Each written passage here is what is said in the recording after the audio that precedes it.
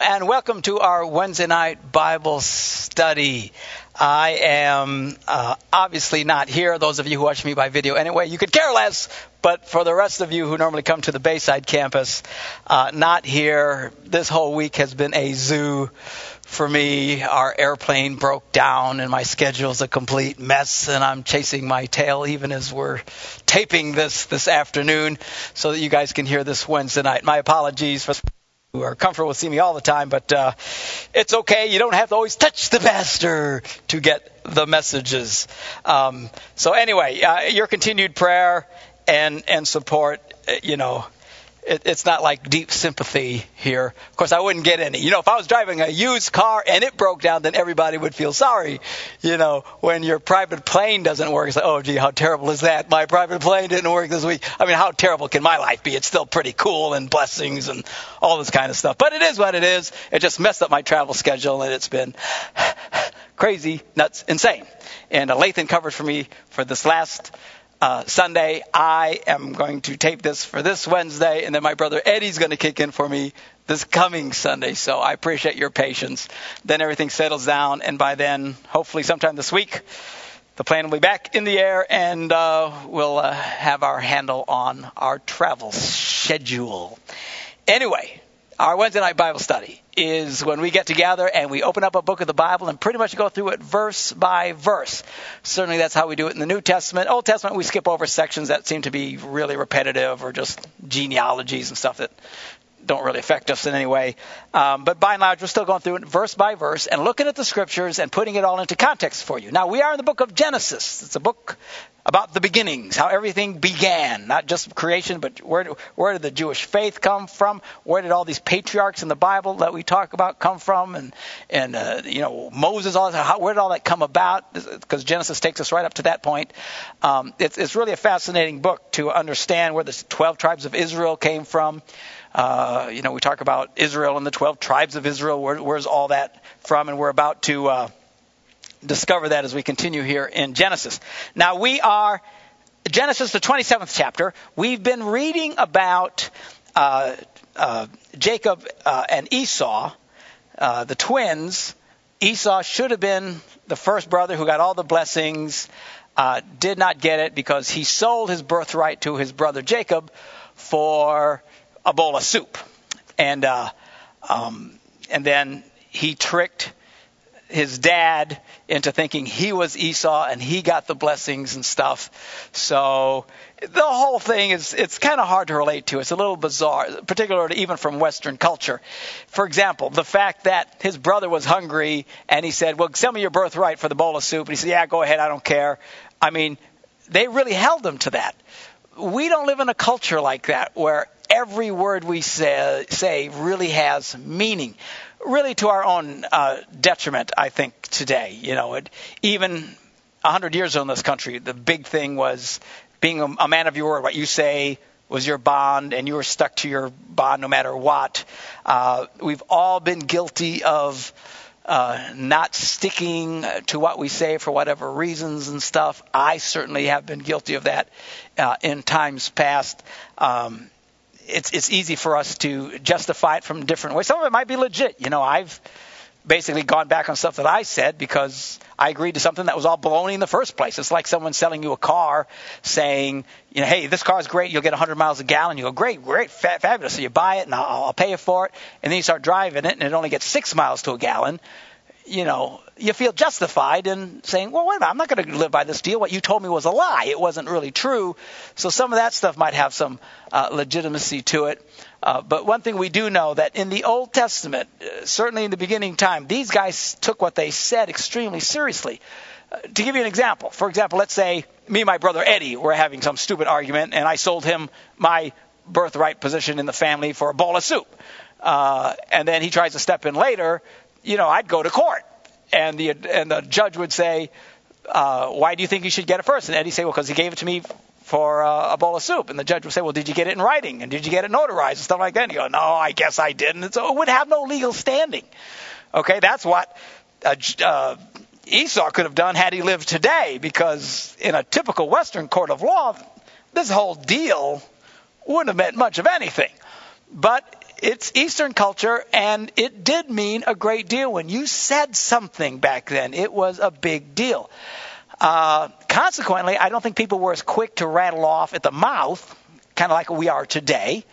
They took things much more seriously, much more reflectively than we do in this culture. Again, there's lots of stuff that we'll read in the Bible because so much of it has to do with Eastern culture that from our worldview, it's kind of hard to reconcile.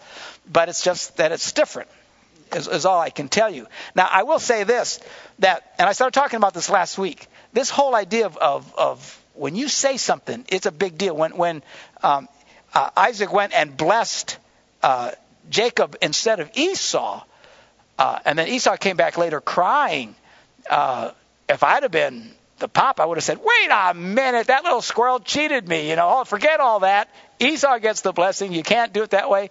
But again, they were so heavily weighted on what they said that once he blessed him with everything, then his son was crying. Esau said, can you give me anything? And he said, I can't. I gave everything to Jacob. Even though it was under a degree of deceit, though Esau said it was going to be okay when he asked for the bowl of soup, still, it's, again, very, very odd from our worldview. All I can tell you in the heaviest of terms that when these people spoke, they took it extremely seriously.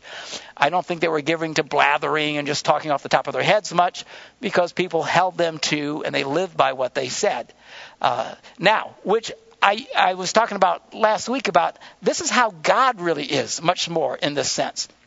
That's why God isn't likely to just keep repeating himself. People say, well, why doesn't God tell me what to do?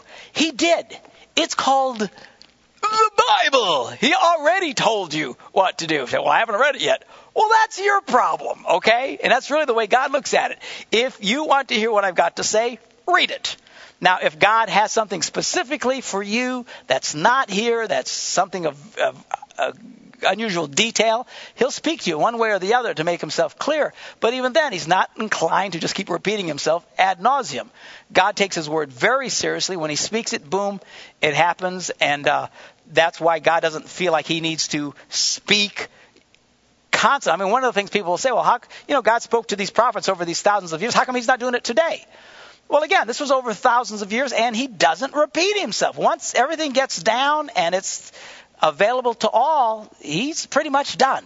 Takes his word very seriously. Remember, it was his word. He didn't physically make stuff happen. He merely spoke and said, let there be light. Boom, the universe jumps too, and there's light. How is that possible? Because God's word is so powerful.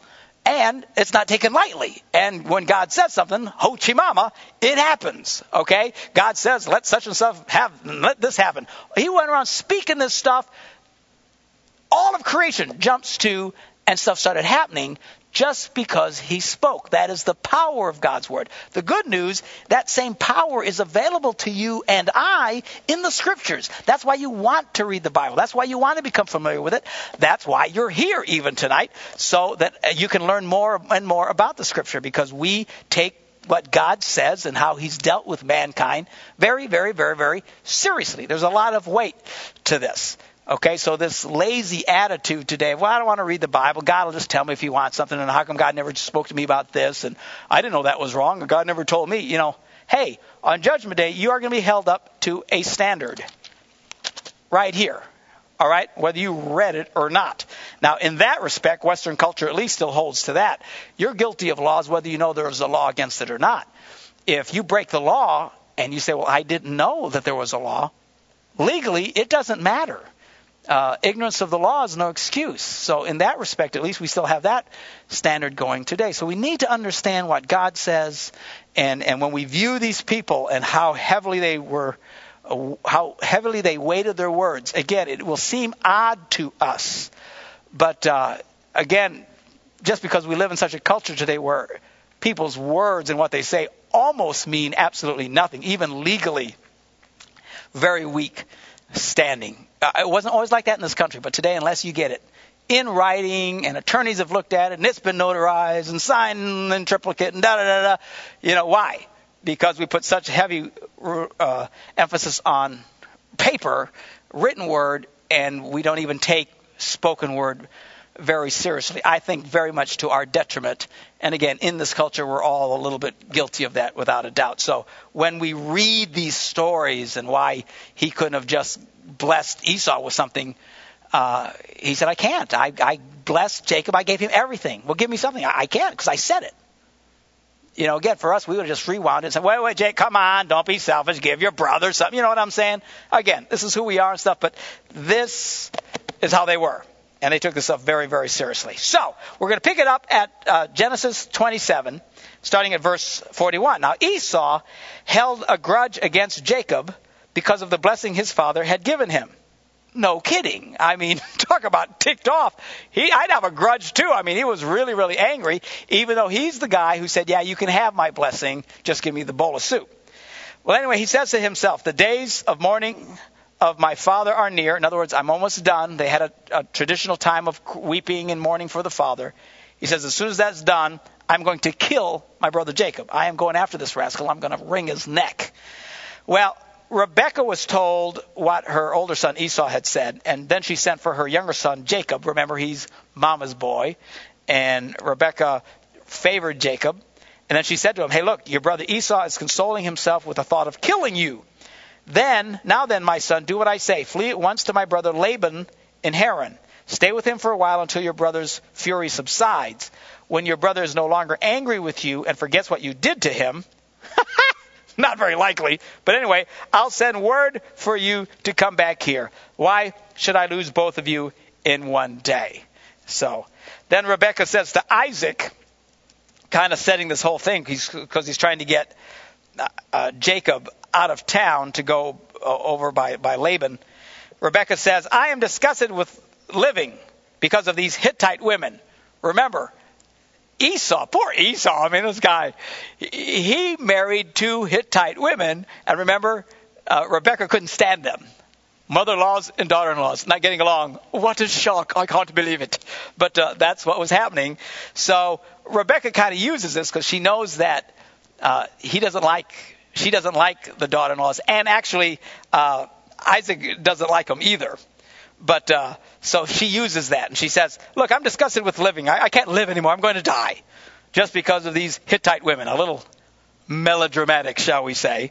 But she says, look, if Jacob takes a wife from among the women of this land, in other words, if he does the same thing from Hittite women like these, my life will not be worth living. So she just goes into this big pity fit and this very dramatic thing. I'm going to end my life if I can't stand these daughter-in-laws. Don't let Jacob marry anybody like this. While there was truth to this, because we know that both Isaac and Rebekah did not like these daughter-in-laws, she was milking the situation, which we see played out now in the next verse, which is the beginning of chapter 28. So Isaac then calls for Jacob and blesses him and commands him, listen, don't marry a Canaanite woman. Why? Because your mother's going to kill herself, and I can't handle this stress. She's stressing me out. She's making me crazy. So don't marry a Hittite woman. Go at once to Paddan Aram, to the house of your mother's father, Bethuel. Take a wife for yourself there from among the daughters of Laban, your mother's brother.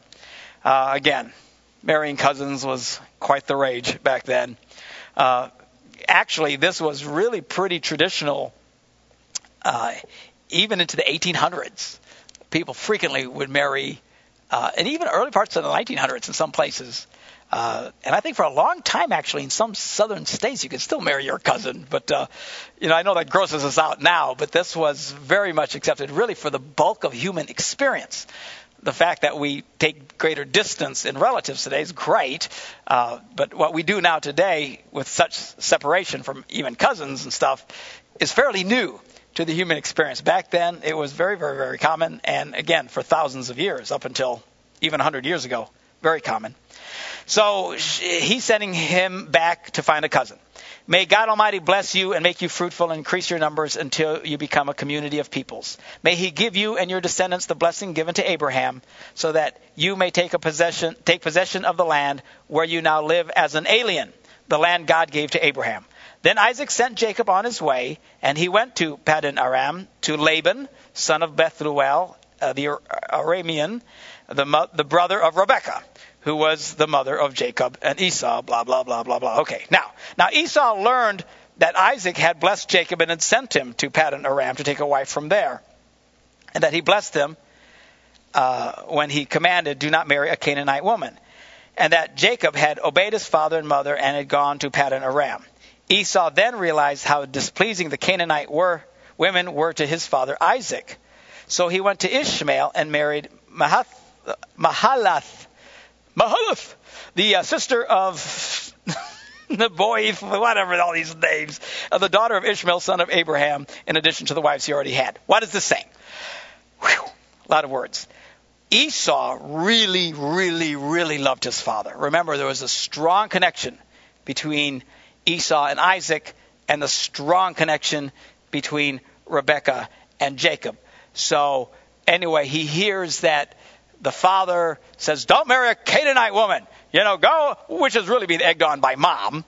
Well, when he hears this now, he feels badly because he married Canaanite women, and he finds out that they're so disappointed in him, and he was still trying to gather favor with his father. Or man, very close to his father, loved his father. When he found out that that's what he told Jacob, now he felt really badly. Gee, mom and dad can't stand my wives. So he goes and marries a relative from Ishmael.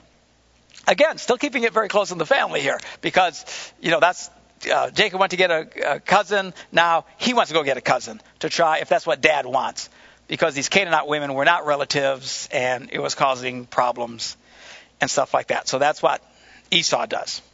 Well, now Jacob left Beersheba and set out for Haran.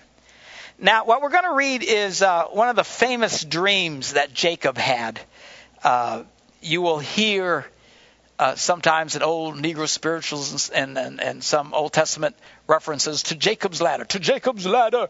The whole Jacob's ladder thing is a vision that Jacob has at this point in his life. So he's heading back home to find a relative. When he reached a certain place, he stopped for the night because the sun had set. Taking one of the stones there, he put it under his head and lay down to sleep. Not exactly a Sealy Posturepedic, but these guys would grab a rock for a pillow to go to sleep at night.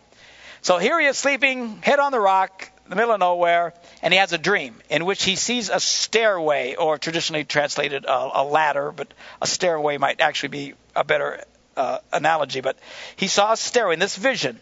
He sees a stairway resting on the earth with its top reaching to heaven, and the angels of God were ascending and descending on it, like this gigantic escalator from earth to heaven. He sees this vision, and it shows that God is involved in the affairs of men as eternal beings are coming back and forth between heaven and earth. Now, there above this staircase, ladder, whatever that he sees the Lord. And God says to him, he says, I am the Lord, the God of your father Abraham and the God of Isaac. I will give you and your descendants the land on which you are lying. Now what's happening? Now the promise is being handed on to the next guy. That's why you hear so much in the Old Testament. The God of Abraham, Isaac, and Jacob. These three patriarchs. It was a big deal. God makes his promise to Abraham, comes along, and he makes it again to Isaac. And then he comes along and he makes it again to Jacob. Okay? So he's saying, I'm going to give you this land. You're going to have all these great descendants. Your descendants, he says in verse 14, will be like the dust of the earth. What does that mean? They'll be dusty people? No, it just means there's so much dust all over the place. You can't number it all. That's how many descendants you're going to have. They're going to fill the earth. It's going to be innumerable. You're going to have a great nation, which is a continuing of the promise given to Abraham. And it says, and you will spread out to the west and to the east, to the north and to the south. All the peoples on earth will be blessed through you and your offspring. How will that happen? Through Jesus Christ, the Messiah. It is through this family. That's why we're reading about this family. Genesis, remember, it was just a few chapters of this is how it happened in the beginning. This is how men fell. This is the flood, the ark, all this stuff. The Tower of Babel. This stuff just boom, boom, boom, just very quick accounts. Now we're getting into all this detail in Genesis of this family, because the focus of Genesis really, when it talks about the beginnings, is where did the Jewish nation come from? Where did the Messiah come from? Where did this all happen? How did this happen? And what they're doing is laying down that all this happened through this family, this one significant family, Abraham, Isaac, and Jacob. and then the children of Israel, Jacob becomes known as Israel, and on we go. So that's why all of this is a big deal. He says, I am with you, and I will watch over you wherever you go, and I will bring you back to this land. I will not leave you until I have done what I have promised you. So God makes this huge promise to him, again, passing on that same promise in the dream.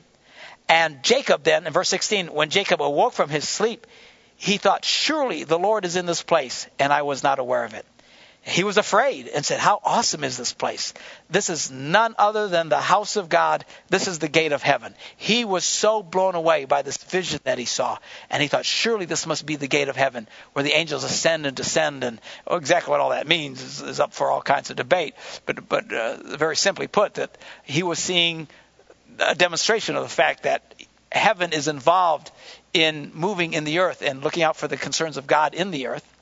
And he wakes up from this dream, and he's blown away because he has now had a dream from God.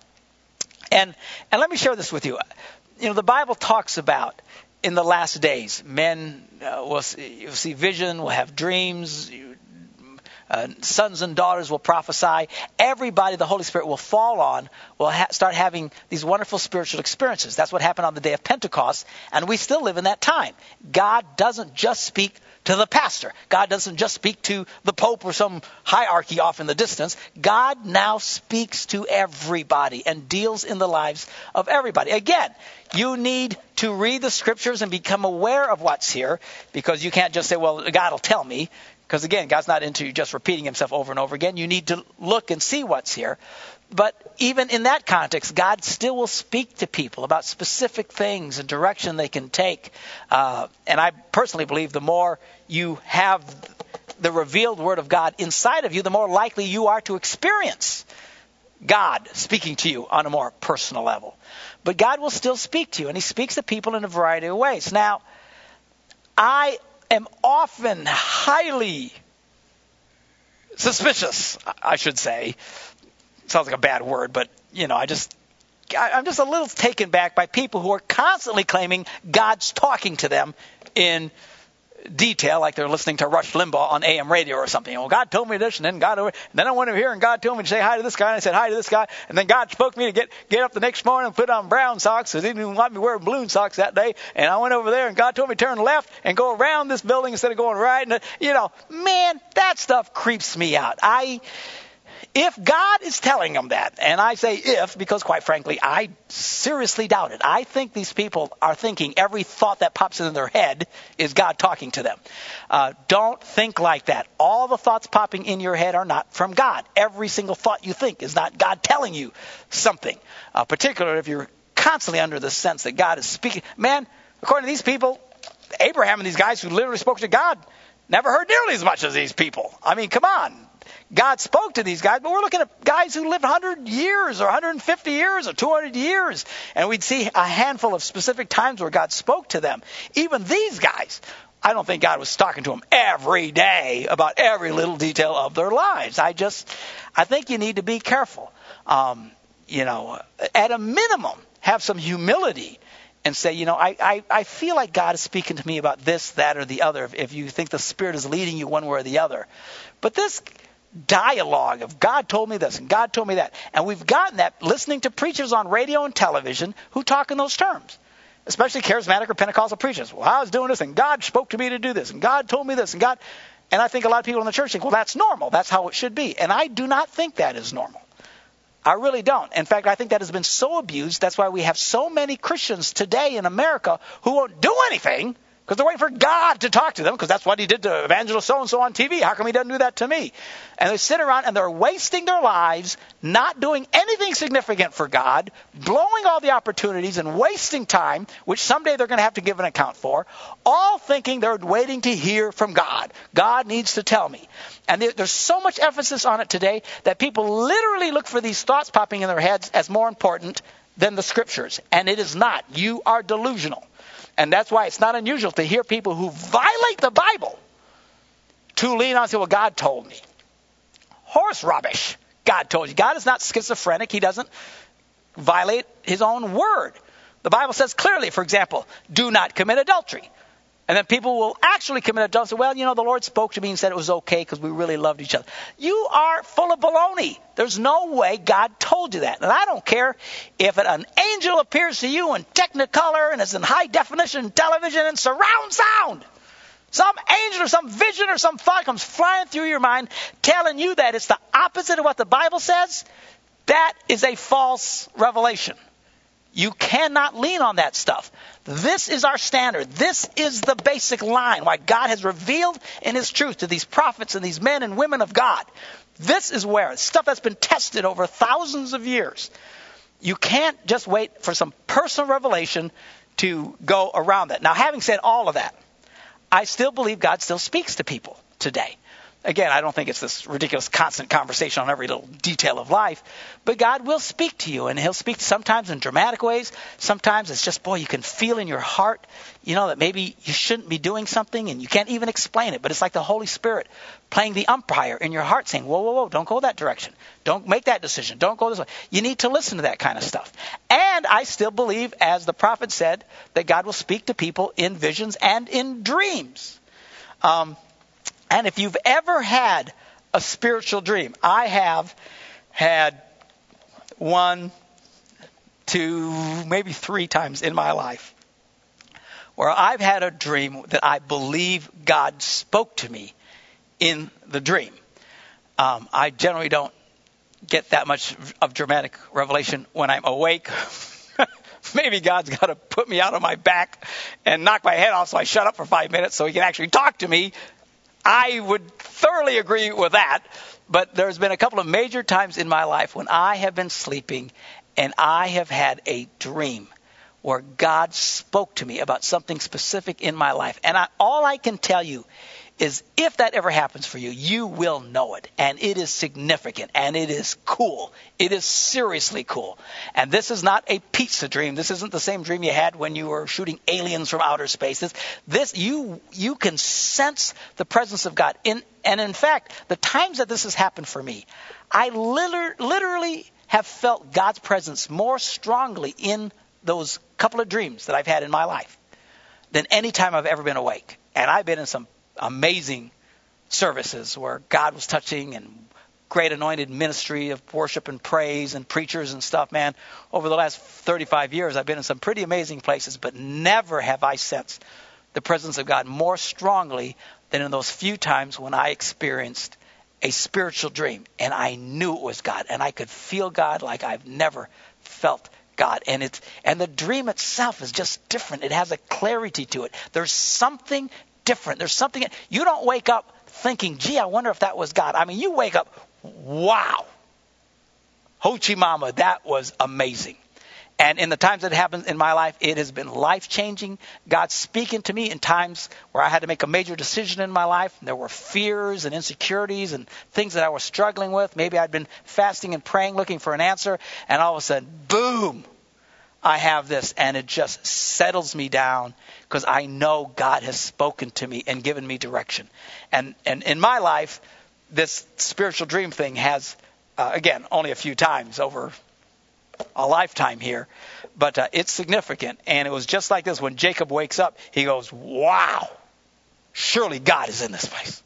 I mean, it's that kind of experience where you know that God has spoken to you and you can remember things in crystal detail that is not like any other dream you'll ever have. So trust me, if you ever have to doubt if a dream came from God, may not have come from God. Boy, because when this happens, if it happens, and it doesn't happen to everybody, but if it happens to you, it'll be clear, man. You will know it, and it's powerful, and it's wonderful. And I think it's the kind of stuff we need to desire in our lives. God speak to us, not in this piddly, phony spiritual kind of nonsense way, but in significant ways that really empower us and give us wisdom and revelation in God, and God give us clear direction in which ways to go.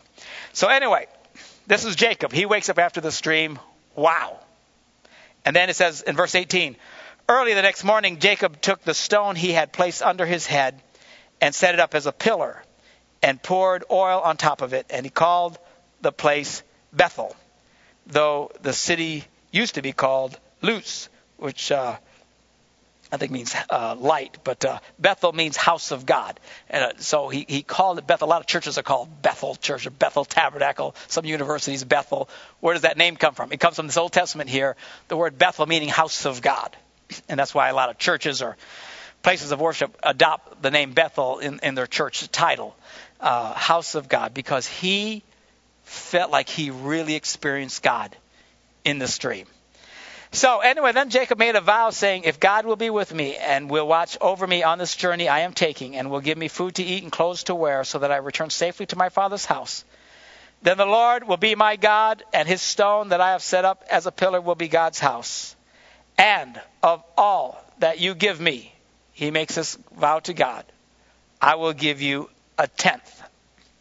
All right, now who was the first one to do that written in the Bible? Abraham.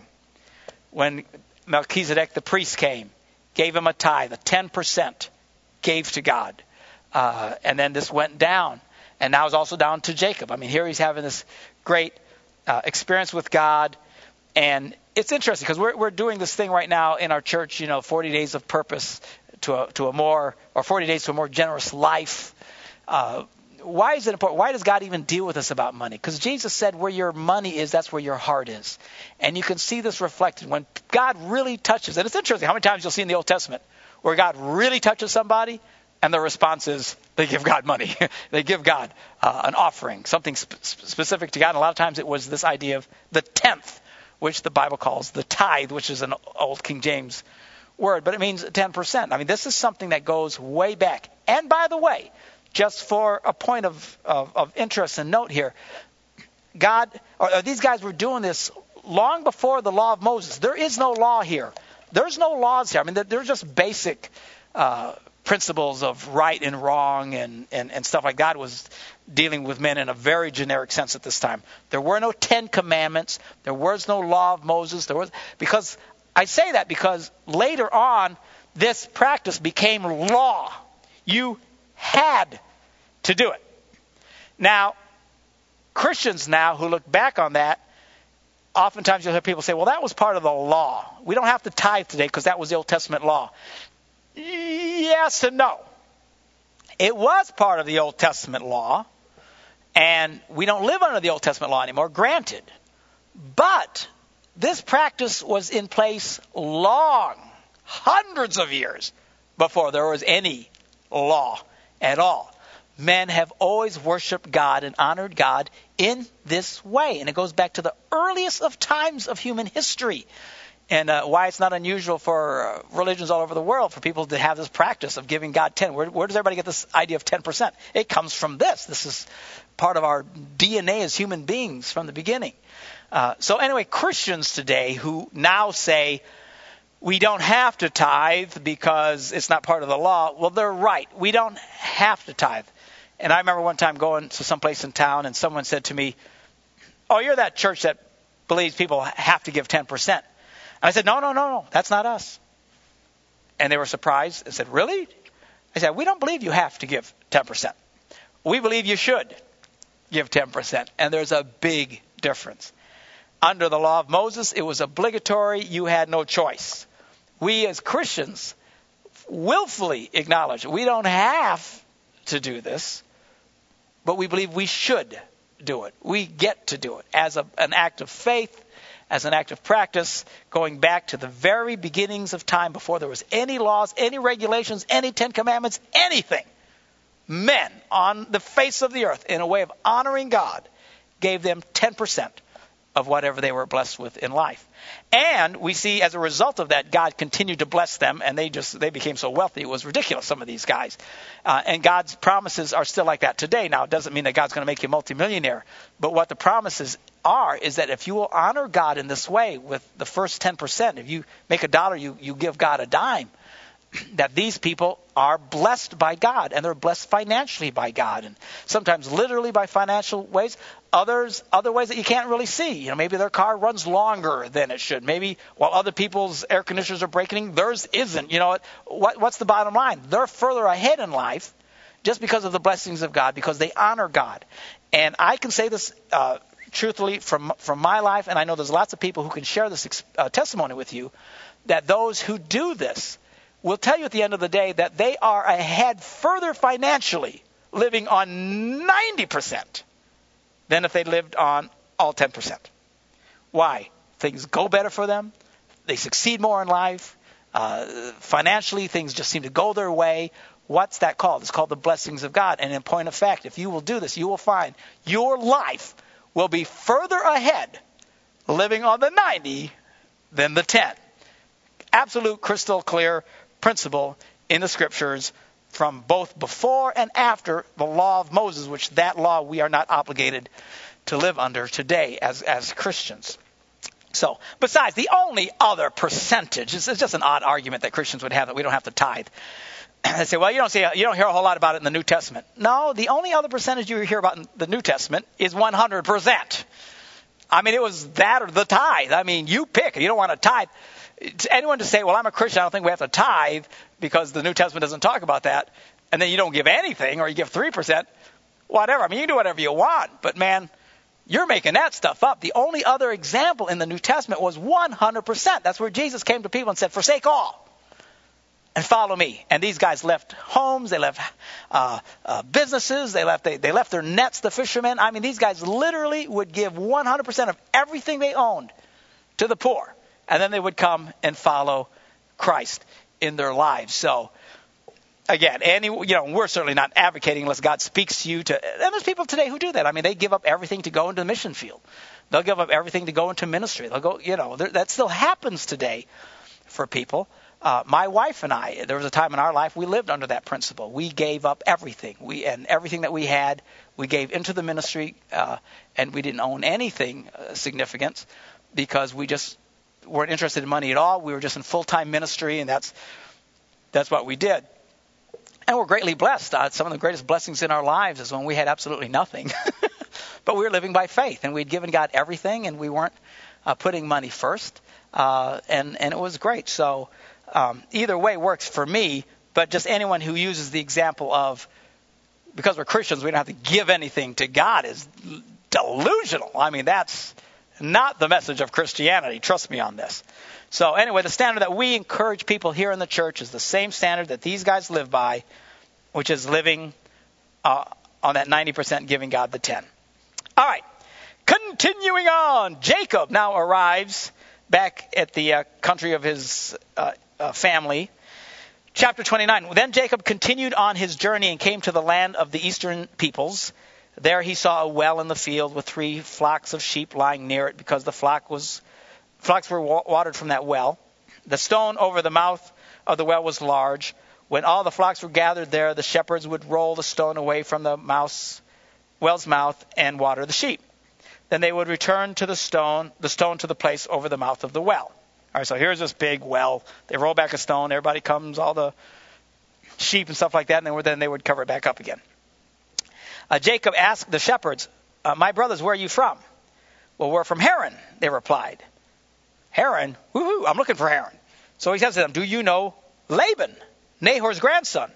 And they all said, sure, we know him. Well, then Jacob asked, is he well? Yeah, they said, and here comes his daughter Rachel with the sheep now. Look, he said, the sun is still high. It is not time for the flocks to be gathered. Water the sheep and take them back to pasture. We can't until all the flocks have gathered and the stone has been rolled away from the mouth of the well. Then we will water the sheep. Well, while he was talking with them, sure enough, here comes Rachel, came with her father's sheep, for she was a shepherdess. When Jacob saw Rachel, daughter of Laban, his mother's brother, and Laban's sheep, he went over and rolled away the stone from the mouth of the well and watered his uncle's sheep. Then Jacob kissed Rachel, I'm sure on the cheek, and began to weep aloud. Why is he crying? He was so blessed that he finally found a relative. Remember, this is what Abraham's servant was trying to find for Isaac, a relative. These guys were really into finding family, and it wasn't like they had, everybody on the sprint plan where we could all call each other within the same circle of family or whatever the deal is. I mean, people were not connected. This was a big deal. So he kisses her. He starts crying. He had told Rachel that he was a relative of her father, a son of Rebekah, so she ran and told her father. As soon as Laban heard the news about Jacob, his sister's son, he hurried to meet him. He embraced him and kissed him and brought him to his home. And there Jacob told him all these things. Then Laban said to him, "You are my own flesh and blood." Again, they were just lit up as they could be about finding family. All right, now check this out. This is a story of how Jacob marries Rachel. One of the funny stories in the Bible. But let's check it out here. This is kind of interesting. So after Jacob had stayed with him for a whole month, Laban said to him, "Just because you're a relative of mine, should you work for me for nothing? Tell me what your wages should be." So he's doing something. He was working and helping for that month. He says, "Come on, you're a relative. I should pay you something. Come on." Well, now Laban had 2 daughters. The name of the older was Leah, and the name of the younger was Rachel. This is the cute chick that he saw at the well. Well, Leah had weak eyes, which is a way of referring that she wasn't that physically attractive. But Rachel was lovely in form and beautiful. So the older sister, I'm sure she was lovely, but not the super babe like Rachel. Well, Jacob was in love with Rachel. No kidding. And said, "I'll tell you what, this is what I'll do for my work. I will work for you for 7 years in return for your younger daughter, Rachel." Holy cow! 7 stinking years. Now that's a long time. But this was the deal. So Laban said, "It's better that I give her to you than to some other man." So why not, he says, better you get her from somebody else. So stay here with me. So Jacob served 7 years to get Rachel. But they seemed like only a few days to him because of his love for her. And all the ladies went, "Oh," so that was kind of, it seemed like nothing to him because that's how crazy he was about this girl. It seemed like a few days, even though it was years. Reminds me of a story I tell about my son Philip, who on Debbie and I's 30th wedding anniversary, he calls me up and says, "Dad, congratulations, 30 years. And I said, "Thank you, son. I appreciate that." And then he says, "Really, man, that's a long time." And I laughed and I said, "Yeah, but honestly, Phil," I said, "it seems like 10 minutes. And he goes, "Really?" I said, "Yeah, 10 minutes underwater." It's a joke. Lighten up. All right. So, but it just seems like a few days to him because he's so crazy in love with this girl. Then Jacob said to Laban, "Okay, give me my wife. My time is completed and I want to lie with her." Oh, isn't that romantic? "I haven't had this for 7 years. I want to get laid. Come on, give me my wife." So that's his romantic end of this whole deal. And by the way, there was no dating and stuff during this time. He wasn't even talking to this girl. How do you know this, you say? You'll find out in a minute how you knew this. But that was the custom. She was arm's length big time. But just from a distance, he was in love with her because she was obviously quite the babe. I wouldn't call it love, deep love like we would think of it. But, he loved her because she was quite the looker. So he comes on and says, "Come on, my turn now. Let me have the girl." So verse 22 says, "Now, so Laban brought together all the people of the palace, of the place," there was no palace, "and gave them a feast. But when evening came, he took his daughter Leah and gave her to Jacob. And then Jacob lay with her." Jacob has sex with her, spends the night with her. "And Laban gave his servant girl Zilpah to his daughter as her maidservant." So check it out. Here, Jacob works for 7 years for super chick Rachel. On his wedding night, again, they didn't have lights like we have in here. It must have been pretty dark, and I'm sure she had veils and stuff like that. And so Leah goes in, and he thinks it's Rachel. How do you know they never dated? I'm telling you, when I was dating my wife, I'd have known in a heartbeat if she had walked into the room or her sister walked into the room. I'm telling you, you would know people. Well, they didn't know anything because there was not that connection, that dating thing. When these people, their idea of dating was, "You want to get married? Yeah, okay." And that was it. And their introduction to each other was having sex. That was the first time they really got a chance to know each other. Talk about a handshake. Wow. So anyway, he spends the night with Leah. Well, in verse 25, when morning came, there was Leah. He rolls over thinking he's going to see super babe Rachel. And, what is this? So Jacob says to Laban, what is this you have done to me? I served you for Rachel, didn't I? Wasn't that the deal? That's what he said. Why have you deceived me? Then Laban replied, well, listen, it's just not our custom here to give the younger daughter in marriage before the older one. Well, it would have been nice if you would have shared that in the beginning. Anyway, so he says this to him, which, again, I find highly entertaining and very bizarre. So he knows he's upset. So he says this, finish the daughter's bridal week. Then we will give you the younger one also in return for another 7 years of work. So what he says is, okay, you spent the night with her, finish it out for the week.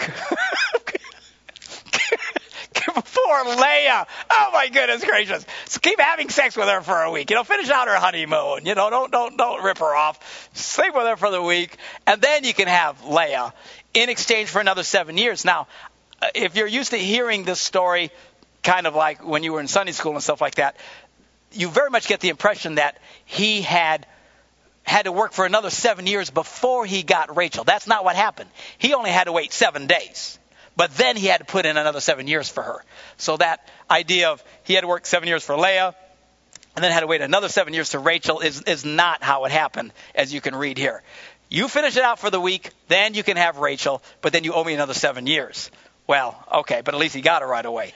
So Jacob had to endure what a rough job of having sex with his sister for a week, waiting for Leah. And it says, and Jacob did so. He finished the week with Leah. Oh, God bless him. And then Laban gave him his daughter Rachel to be his wife. So it happened right away. Again, this idea of he waited for another 7 years is not true. That's not what the Bible says. He got it right away. And then Laban gave his servant girl Bilhah to his daughter Rachel as her maidservant. Why are they telling us the name of the maidservant, chicks? Because we're going to learn more about that as the story goes along here. And then finally Jacob lay with Rachel also. And he loved Rachel more than Leah. And then he worked for Laban for another 7 years. Poor Leah. God bless her heart. And what a bizarre turn of events all of this is. When we come back next Wednesday night, and I will be here with you at the Bayside campus. The rest of you, you're used to video anyway. But we will pick it up. And we are going to see now where these 12 tribes of Israel came from. It's a little bizarre, and it's not what you would think. Anyway, we'll pick it up from there, and we'll learn who are these 12 tribes, who are these 12 individuals that come as a result of him marrying these two sisters. Okay? We'll see you next Wednesday. God bless.